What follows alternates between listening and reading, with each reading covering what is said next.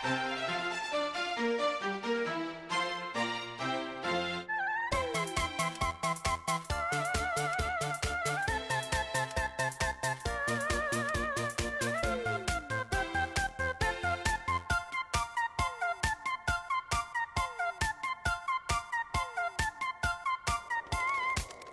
everyone, Summit here, and welcome to episode 1 of the Church of LSP. In this episode, I want to discuss the first episode of Adventure Time, Slumber Party Panic. If you haven't yet seen the episode, I would highly encourage you to just pause and go watch it now before listening any further. Everything will make a lot more sense if you do. With that being said, let's jump right in. The episode starts off with Finn and Princess Bubblegum attempting to resurrect the dead. But of course, there's something wrong with Bubblegum's decorpsinator serum, and the candy people are brought back as zombies instead of their former selves. With a hunger for sugar, this doesn't bode well for the rest of the Candy Kingdom that's just nearby.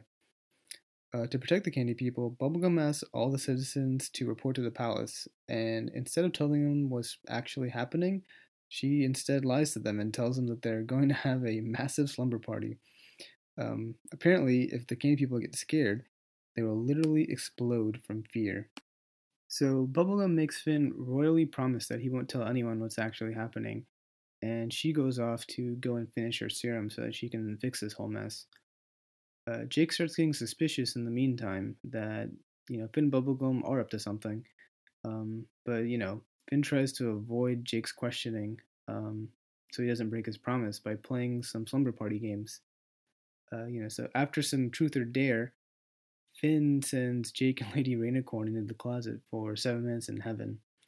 And if you're not familiar with the game 7 minutes in heaven, it's a game where basically you send two people off into a closet and, they kiss or make out or, whatever kids do. I don't know. I didn't get invited to these parties because I was a huge nerd growing up.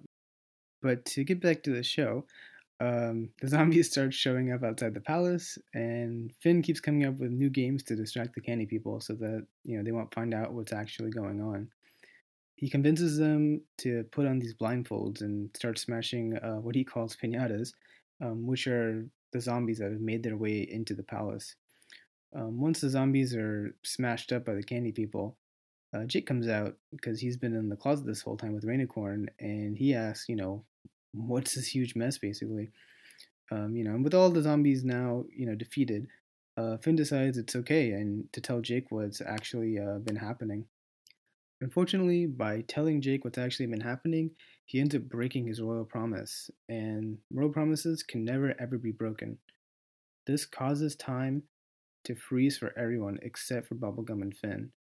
Shortly after, the Guardians of the Royal Promise show up, also known as the Gumball Guardians, and they come to punish Finn by asking him to solve a math problem.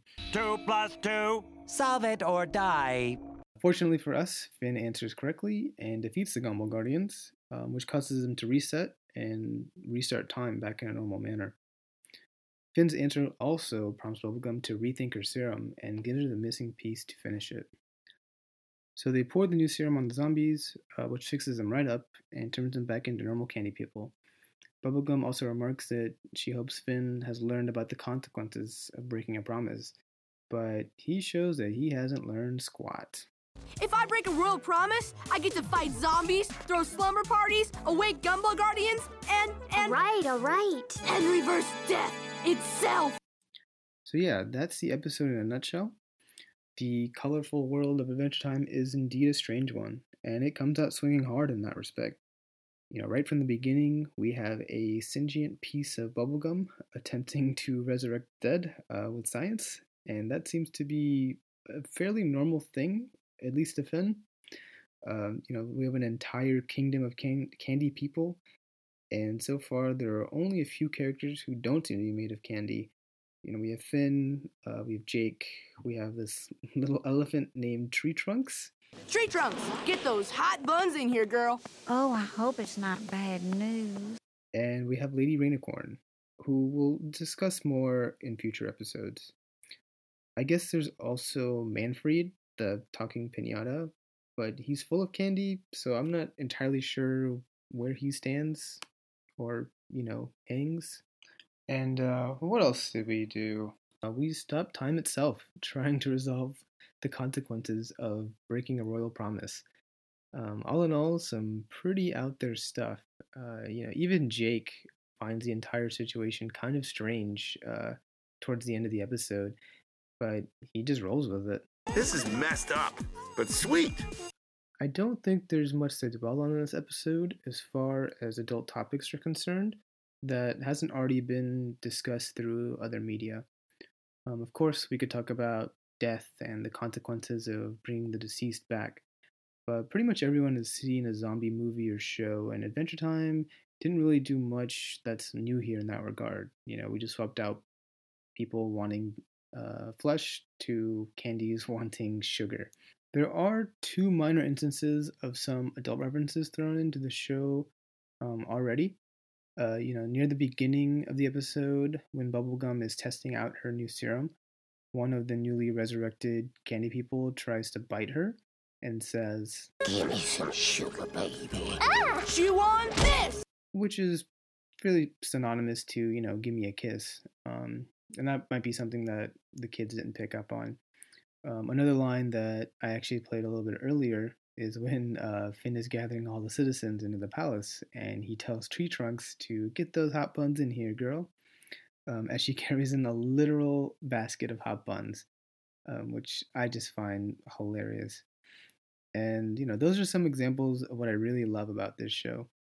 There are some strange idioms that we use without even realizing what they mean, and Adventure Time will occasionally manifest those idioms in a very literal way, which turns out to be pretty hilarious if you've never thought about where a particular phrase or saying comes from. I think my favorite part of this episode was near the end, where Finn finds Starchy trying to munch on his leg. Starchy, you're not a zombie. I can't help it. Flesh is delicious. You're delicious. I love dark humor, and to basically end the episode on that note was just one of those surprising moments that just delighted me. So yeah, I think that about wraps things up for now. I know some of my friends expressed interest in being guests on the show, so I'll try and get them in soon. And if you haven't already mentioned something like that, then send me a message on Facebook or Twitter, both of which I'll link in the show notes, or send me an email at churchoflsp@gmail.com, and we can try and get you on here as well. And if you're a veteran fan of the show, let me know if there's a particular episode coming up that you'd like to talk about, so I can get you on for that. Or if you just want to say hi and give me some feedback about the show, that's cool too. Oh, and one last thing, we're finally in the iTunes store, so you can subscribe to the podcast there. Or if you're an Android guy like myself, I use an app called Pocket Casts, and the podcast shows up in there now as well. So that's exciting. So let me know if you use a different app and you can't find the show, and I'll try my best to make sure it does end up appearing in whatever way you want to enjoy it. And of course, you can always listen on SoundCloud. Next time, we'll cover episode 2, Trouble in Lumpy Space. I hope you liked what you heard, and if not, then... So what? Let's go play! Yeah, weirdo. I wanna play sports. Come on, let's go.